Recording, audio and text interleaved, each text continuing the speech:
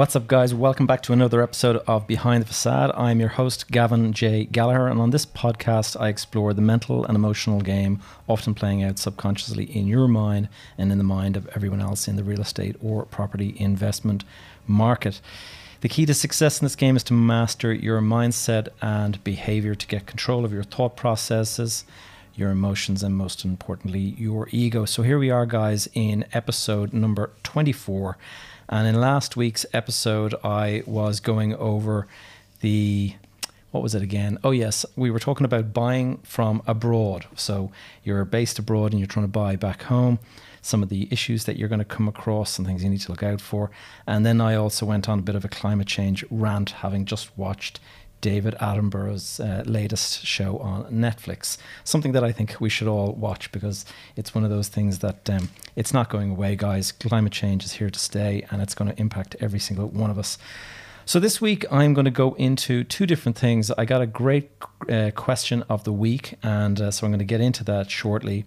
And I also have so this is going to be a busy week for me. I actually have a couple of conferences coming up, and I'm going to be talking about the workplace and specifically whether the office is going to disappear into the mists of time or whether we're going to be stuck with it. And I'm sure you can guess where my thinking is on all that. I'm going to just give you guys a very quick update. The Behind the Facade community is now 230 members. That is the location where I do an awful lot of kind of interaction with members. So if you guys have any questions, you want to cover specific topics, you want to reach out, connect with me directly, then I suggest you go to Facebook and look up Behind the Facade community. And if you join there, usually ask you a few questions on just your experience, just so as I have an idea who is in the group. So I wanted to just give a quick shout out to, I'm going to use his review name that he used, Dave Alvo. Now, I recognize that name as one of our members in the group. And so, Dave, just wanted to thank you for your review. I just read it, and I see that I'm the first podcast you listen to on a Monday morning. So thanks a million for the review, buddy. I am very appreciative of that. And if there's anything I can do for you, please reach out to me through the group. So getting the week off to the great start, that's why I actually chose Monday morning at sort of 6 a.m. as the time to launch, because it's all about getting the week off to a good start. And it's all about the attitude that you bring to it. And I'm all for keeping a positive attitude. And something that I try to practice every now and then, I have a little routine I go through, and I write in a journal and I do some meditation. Well, I try to do some meditation. I don't always get into it. But one thing that is very, very useful to do, just from a mindset point of view, is to kind of express gratitude for the various things that you have in your life. And I know that can sound a little bit kooky and quirky, but it's actually something that we all need to remind ourselves. And I'm going to tell you about something that I've found out in the last couple of days that's really quite powerful. And it's going to challenge you. And, you think you have problems, you think you're dealing with struggles and strains in your life and things like that. And then you come across the story that I'm going to tell you today. And you suddenly realize, wow, I actually don't have any problems at all.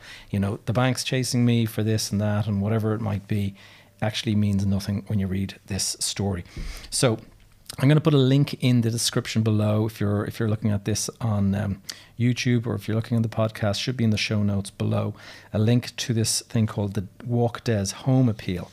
And Des is actually, he's a good friend of mine, but I didn't realize how badly injured he was. And he used to work here in East Point, and he ran the food market that we had here. It was very, very popular. Every Wednesday we would have this Wednesday market, and it's where the guys set up the stalls, and you have all the different cuisine, the different parts of the world, and they have their tents and they sell the food to the people. And it was super popular here in East Point before COVID shut it down. And so I haven't seen them around for a long time. And so, I just kind of assumed I'll go and see everyone when they come back. But then I found out that Des actually was in a horrendous bicycle accident. And now this was a very positive, very charismatic, fun-loving guy, always out and about, often talking about his latest bike. And this this bicycle accident that he had in a bicycle lane, wearing a bicycle helmet, has left him in a coma for months. And I don't know exactly the timing on it, but he opened his eyes recently only to discover that that is all he can do. He can only open and close his eyes. And I mean, it's hard to imagine the situation. We've all been going through lockdown and COVID and all this kind of stuff. And we all think, I'm sure, like me, you guys have had reason to complain about it, and this is so annoying having to go through all this. But imagine going through what this poor guy Des is going through at the moment, and he's in the National Rehabilitation Hospital. He was unable to have visitors because of COVID, and then his wife was worried about bringing the kids in because he had to. The trauma to his head was so great that they had to remove a significant chunk of his skull. And they just felt that the children wouldn't be able to cope with that image. And so they didn't see him for quite a long time. And this was affecting his mood, as you can imagine. It wasn't good in the first place, but just being able to see his kids anyway brightened him up. So the family have launched this appeal to try to raise money in order to kind of repurpose their house, I guess, so that they can actually bring him home so he doesn't need all of the rehab equipment that they have in these big hospitals. And I've gone and donated to it. You guys don't know Des, so it's a different story for you guys. But if you have any sort of charitable kind of thoughts, I would certainly think that this is one that warrants maybe giving it some consideration and just helping the guy out so that he can get back home to be around his kids.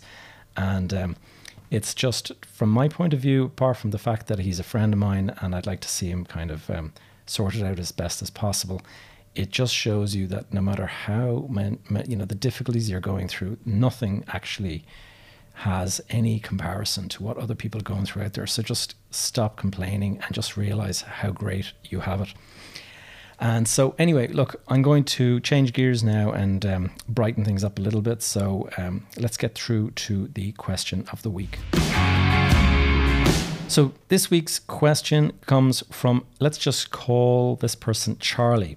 And they left me a note, and I'm actually quite interested in this question because it is a bit of a quandary that the person faces. And they have found this place that they want to buy, and it's an extremely good price. So the cash flow looks really, really positive. And they wanted to put in a bid, and lo and behold, it got snapped up by somebody else before they had an opportunity. So they thought that was gone, but lo and behold, it has actually come back on the market, and they're thinking, oh wow, let's go and do this. And they found out subsequently that there is no fire certificate with this building or with this property. And so they're wondering, should they buy or not? The price is so good, it seems like a steal, but there is no fire certificate, and they're wondering, what should they do? So first thing I was going to say is, well, depending, obviously, we have listeners from all around the world here, and so fire certificates may mean different things in different countries, but we all know what we're talking about. Fire safety is a very serious thing, and depending on the municipality you live, you're going to have fire officers that can shut buildings down if they're not happy about what they see and things like that. So first thing you should remember is that if something ever looks too good to be true, usually it is too good to be true. And that's something that I've learned the hard way in the past. And I would always say beware of the dreaded no-brainer deal, because I've been burned so many times buying properties that I thought looked like a great steal. And I kind of overlooked the fact that there was some niggling issue. And then, a couple of years later, you were literally unable to sell this property. And it's great if you're able to rent it and it's providing you with a good return. That is all good. I won't kind of complain on that. But if you're not able to sell the property when you want to sell it, that can be a bit problematic.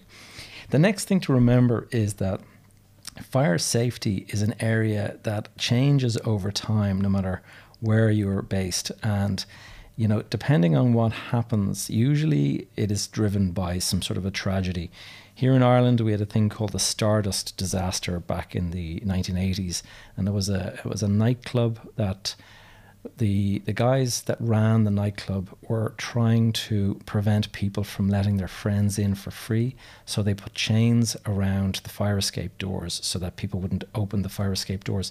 And sure enough, something caught fire. And I think there was something like 40 or 50 people died of smoke inhalation and all sorts of stuff. So it was an absolute tragedy. I think 70 or 80 people were injured, but dozens died from smoke inhalation, and it was something that kind of shocked the nation at the time. I can remember I was actually very young, because this is way back, but I do remember it being on television every night. Then when I was living in Qatar, there was a shopping centre in Qatar that I used to frequent, and there was a fire there, and the fire spread and it went down this corridor, and there was a children's creche there, and they had no escape in the children's creche. There was only one way into this children's creche, no way back out, and the fire went down there, and so lots of tiny little kids actually died in that tragedy. And I can remember feeling so kind of upset about it, because these innocent young kids, what an awful thing. And that just shows you is that fire safety is just something that things happen, and then suddenly there's this massive shift to kind of, first of all, who's to blame, and then it's try to kind of create policies and all that kind of stuff to try to rectify the situation. In London then, not so long ago, we had the Grenfell disaster, and that is the fire in the building. I think it was 14 stories high or whatever, and a lot of people in the upper floors were actually advised to stay in their apartment rather than running down the fire escape, and they all died in this huge inferno. And so it is very, when you actually take some time to think about it, it's a very, very important thing. And it's actually something that I went and did after the Grenfell disaster. I actually did a course in fire safety, and it was actually taught by the former city fire officer here in Dublin. And this guy had 40 years of expertise, and he could tell you, pretty much everything that was going on around the disaster. And he was actually able to show me photographs of, things that had happened in Grenfell and stuff, because these guys all share their information so that they know how to prevent it from happening in the future. So super knowledgeable guy. And I certainly recommend you spend some time learning about fire safety, just so that you can figure out, where it is possible to improve things. And sometimes you can actually just see stuff that somebody else can't see because you've studied it before. A few years ago, I was running a car parking business here in Dublin, and I had no idea. And then we were hosting an event on the roof, and a fire officer who was actually employed by the event manager came in. So he wasn't the actual fire officer, but he was acting as if he was a fire officer, just from the point of view of making sure the place was ready. And he came into my office and he started asking me for, the fire safety documents. So I gave him the stuff, and he was going through it and saying, this is all like massively out of date, and you're supposed to fill this in every day, and you're supposed to do this. And I had no clue about all this stuff. Then we went around inspecting the fire extinguishers in the building. A lot of them were out of date. Then there was all this kind of stuff that we stored at the bottom of our staircase. Turns out that that's a big no-no. And he basically went through the building with me, showing me bits and pieces. For example, there is when you open a door into a fire escape, you'll often find that it has these brushes in the door so that it kind of seals the door shut. That's called an intumescent strip. And if you go and have a look at your intumescent strip in your buildings that you're living in, any kind of fire escape, you'll see it's this black strip that runs down the middle that kind of seals the door. In the event of a fire, when heat builds up, that actually expands to completely seal the door so that the fire can't travel through. And there's all sorts of stuff like that, but that stuff can become damaged, and that allows fire to spread. And there are things like a 1-hour fire door and a 2-hour fire door. And the whole idea of these things is that they can actually hold an inferno back for up to 2 hours before it starts to spread further, which gives people an opportunity to get out of a building. And if there is damage, or if these things are compromised in any way, then it can get through the door much, much quicker. And anyway, all of this stuff is stuff that I learned because I was in this course.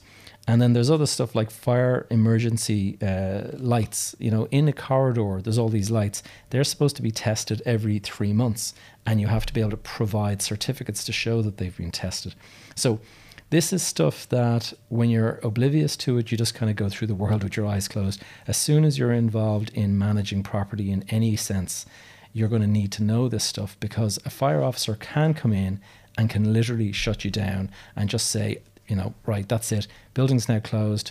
Everyone's to go home, and it's not going to reopen until you get all of this stuff sorted out. And so understanding that, it's obviously going to be important from protecting your investment. That's the first thing. But more importantly, you don't want to ever find yourself criminally liable or criminally negligent for some sort of a tragedy that took place because you were oblivious to all this kind of stuff.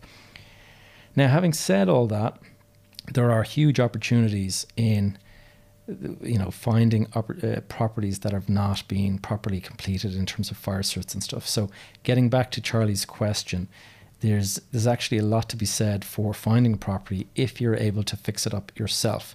And that is something that you need to kind of look into in a little bit more detail. A friend of mine back in 2012 asked me to come and look at a property with him, and it was a really interesting opportunity. This was just after the crash, the financial crash, and there was a builder that was building this block of apartments, and they built it sort of 95% complete.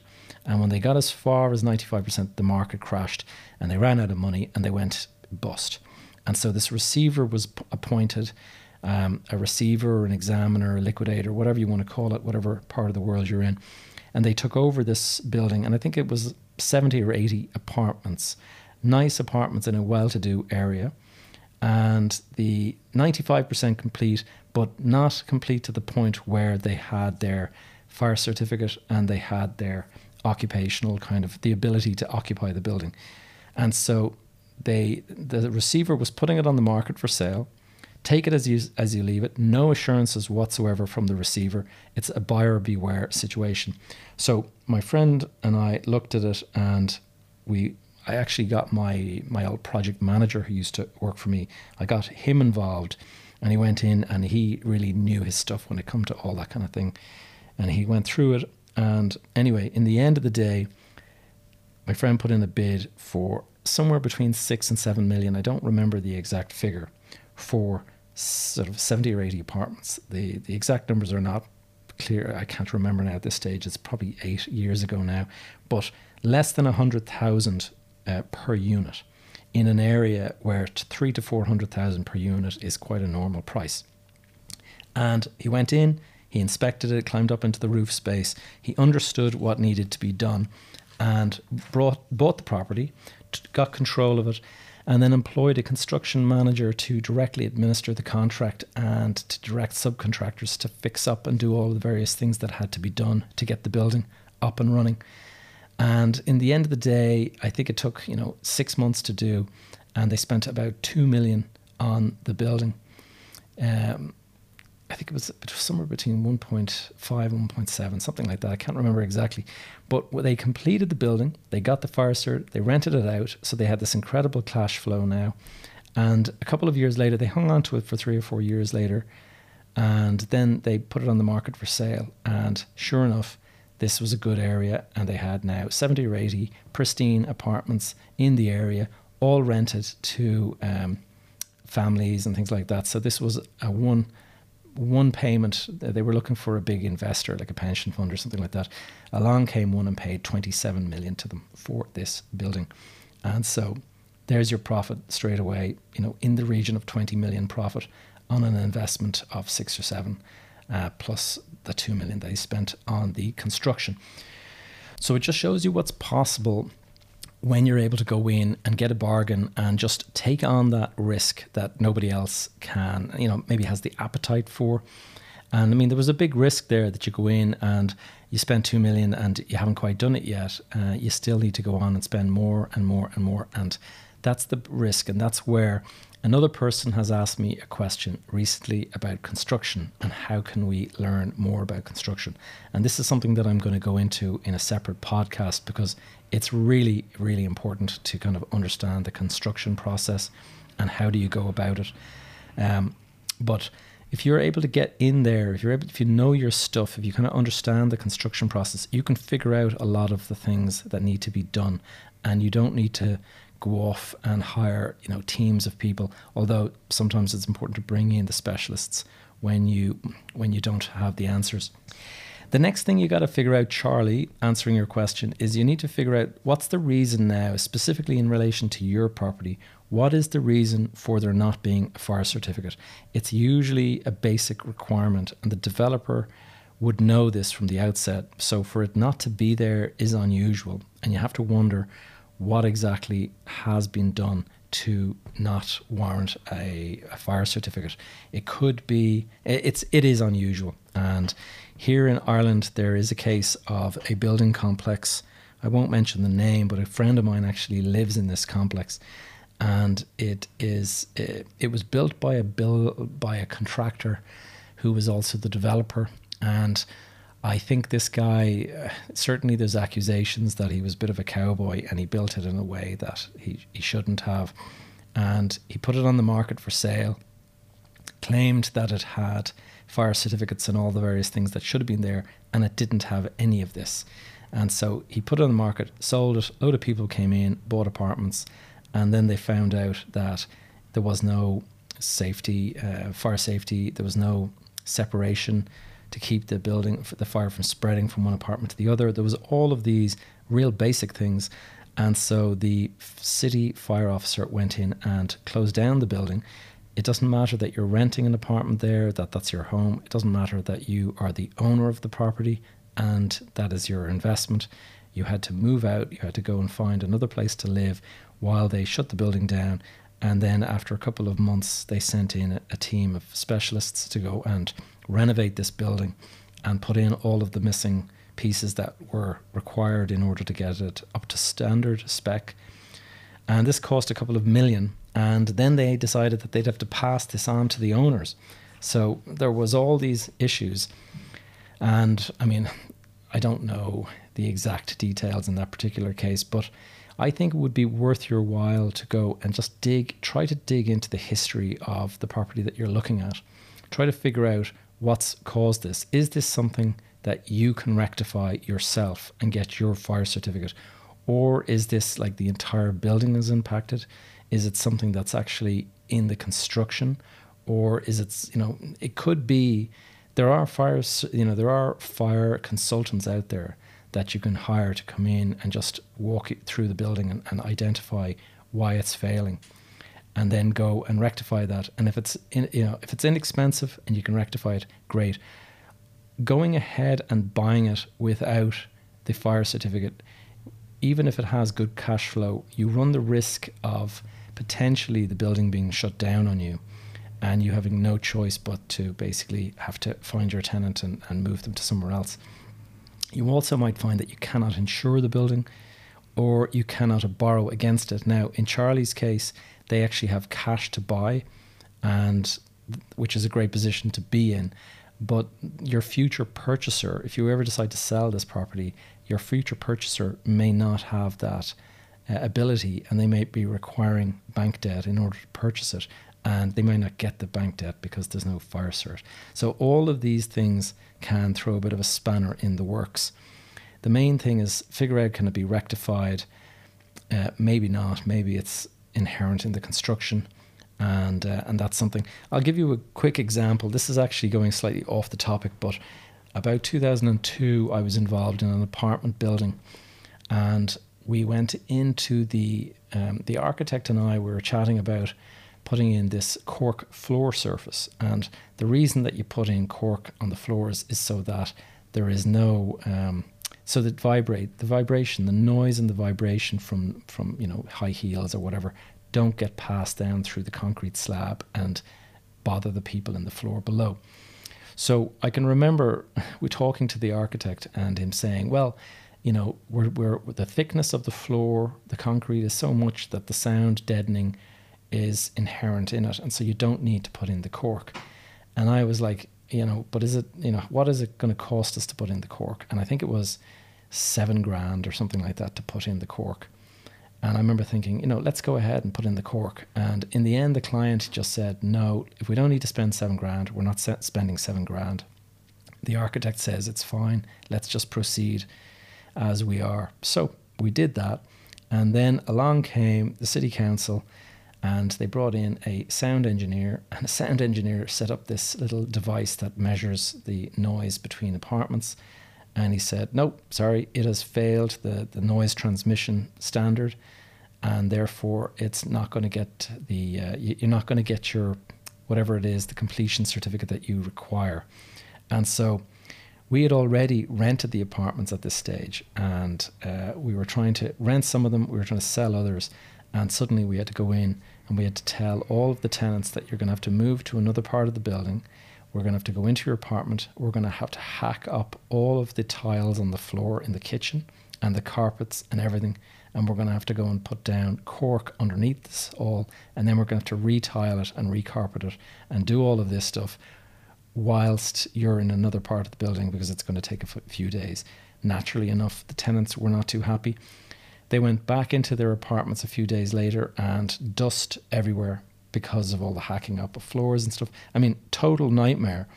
And this was all because we decided that, sounds like we don't need this. But once something is inherent in the construction, it's very, very hard to rectify it. And, without having to do all of this stuff, and the cost can be very prohibitive. In the end, I think we had to spend, like 30,000 rectifying this problem. That would have only cost $7,000 if we had done it at the very beginning.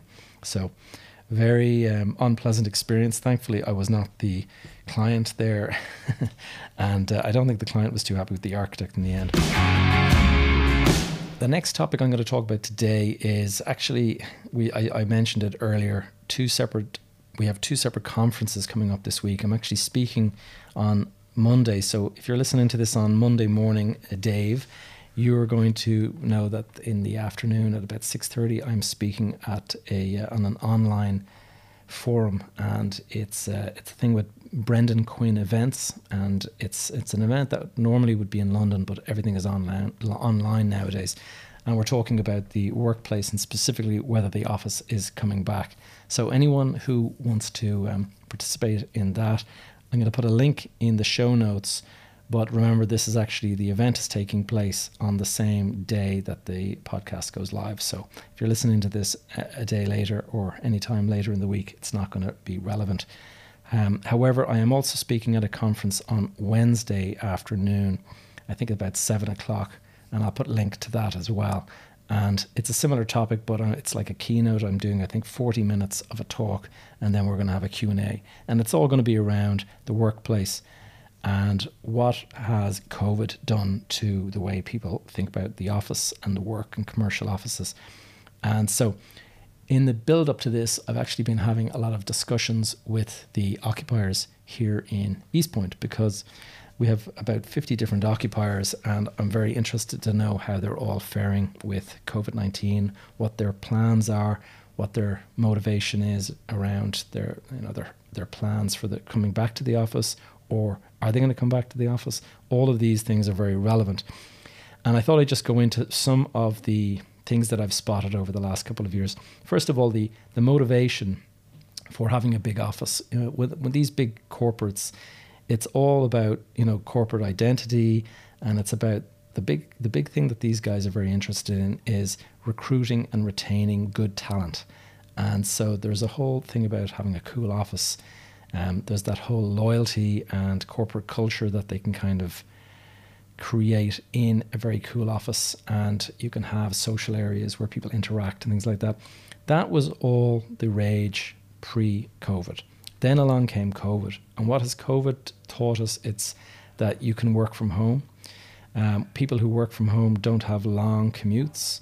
They can often be more productive because they're working in a quiet area. Now, that isn't always the case, because obviously people who are sharing a house, or if two people, two parties in a couple, if both partners are working then, both of you sitting around the kitchen table is not necessarily going to be that productive. But there's a huge amount of freedom that people have enjoyed, and productivity has been maintained in many respects. I've been speaking to different guys, and they have KPIs that their clients expect to meet, and as far as they're concerned, this is all being met. So they're quite pleased with how things have worked. So in a sense, you don't need the office. It has been proven.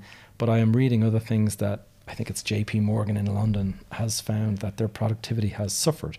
And another thing that I've been reading is that the likes of Facebook and Google and all of these big, huge corporate, tech companies, they have a lot of innovation and collaboration, and it just is not working over these Zoom calls the way it would in a meeting room or in kind of a conference space.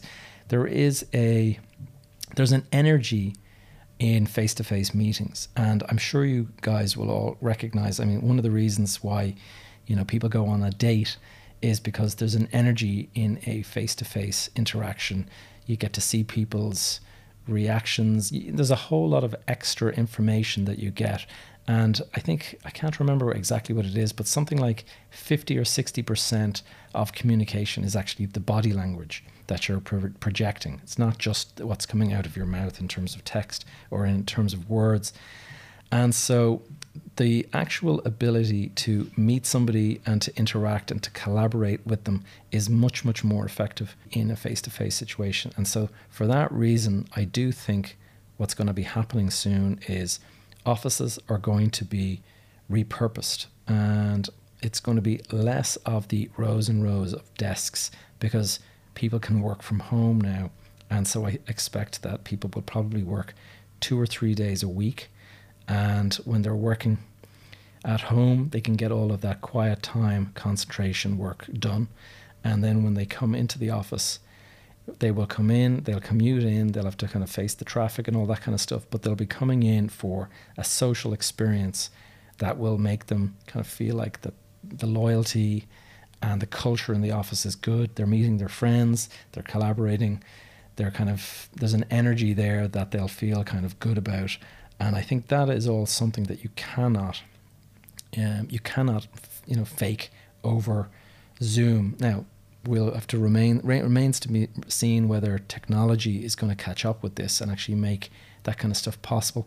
I know when I was working in some of the big banks on a project in Dubai, they had a thing, I think it was called a Halo room. And a Halo room was a meeting room where you had the table running into the wall, and then you had this huge TV screen. And on the other side of that TV screen was a mirror image of your image. And so you had a desk, and somewhere in the world there was people sitting at a desk similar to what you were sitting at. So it looked like one big long conference table, but in fact half the conference table was where you were, the other half that you were looking at through the screen was somewhere else in the world. And it actually works like as if you're in the same room with the same people. You hear all of the sounds. It's like an 8K camera or something like that, so you feel as if these people are real. And I can remember they did a sound test when I was there, and they opened a bottle of fizzy water, and you could actually hear the bubbles on the edge of the glass, popping and things like that, the way you would hear if you're listening to a glass up close. So that is perhaps the way things are going to go in the future, and meetings, virtual meetings, will actually be something that can be done. But at the moment, we're all staring at a little laptop screen. It's not quite the same. Some of the cons of missing out in an office are that you're actually, if you're not going to an office, this is particularly the case in, say, big legal firms and places, you have got a huge amount of knowledge and expertise sitting inside of people that are there, like senior managers and things like that. And young recruits, when they come in to work for these guys, they actually learn a huge amount just from overhearing phone calls, from being in the room when the other person is dealing with somebody. All of that stuff, you kind of learn it through osmosis. And that is something that you're losing when you're working from home, because you don't have that interactivity. The other thing, obviously, is corporate culture. That is something, the social aspect has gone out. I know some of the big companies that are here in this business park, they spend a huge amount of money on very big spaces that are kind of meeting spaces, town hall meeting kind of spaces. They also have gyms and they have yoga rooms and things like that. All of that is very cool, and so you're going to miss that obviously if you're at home.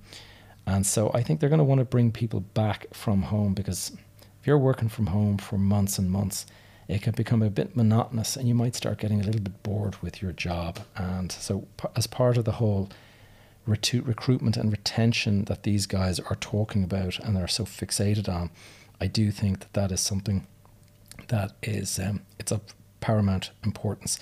One little anecdote to finish on is I met with a bathroom supplier who's doing some work for me here in the park, and I think he was saying that he does about 10 bathrooms a week through his business. And he says his average turnover is somewhere between 100 and 150,000 a week. And he was saying that as soon as lockdown was finished, he said he saw a spike and their turnover jumped to about 250 grand for a couple of weeks after that. And that was the pent-up demand. And so many people working from home, they were all fed up with their toilets and things like that. So they all wanted to renovate them and to refurbish them. But one of the things that was interesting, so with all of the hundreds of clients that he sees, he would see 500 clients a year by the sounds of it. And he said that of all the people that he saw, about 80% of them all could not wait to get back to the office. They were fed up working from home. And so that's an interesting just little anecdote. I think it probably is very much generational based. I think a certain age group prefers to work from home, or prefers the flexibility at least. And then a different cohort would look for different things. To finish up, I thought I would just mention some of the trends that I'm seeing because of COVID, and it is actually around the area of transport and micro mobility. I have been looking at, in fact, this week I'm going to be speaking to the CEO and founder of a bike sharing business here in Dublin. In fact, I'm actually reaching out to two different guys, and they've been explaining to me their business. And what I am seeing here is that nobody wants to take public transport any longer. And so, for obvious reasons with COVID-19 and stuff. And so bikes and e-bikes and scooters have all shot up in popularity. And I've heard that a bike shop that I'm aware of, they have seen their sales increase 500% this year on last year. And they have orders through till like the middle of June next year.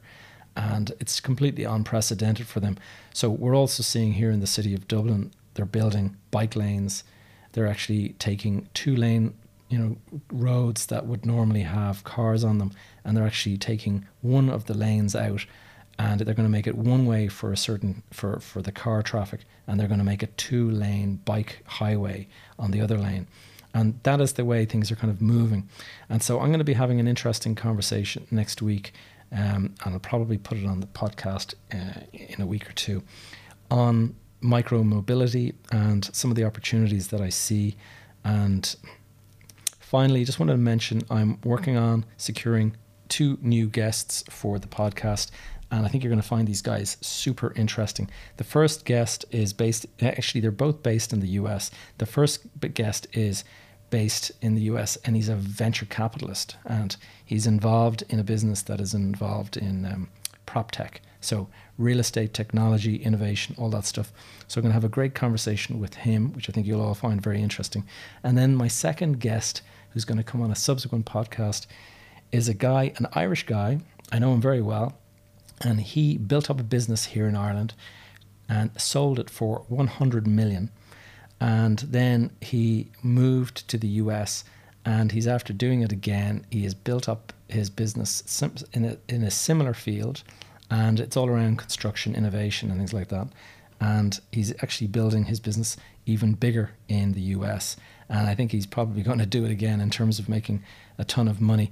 And very smart guy, and I'm going to bring him on the podcast in a couple of weeks' time to tell us his story and give some advice. So I hope you have enjoyed the podcast, guys. That is it for episode 24 of Behind the Facade. Please check out the show notes. As I mentioned, the various website links are going to be there below.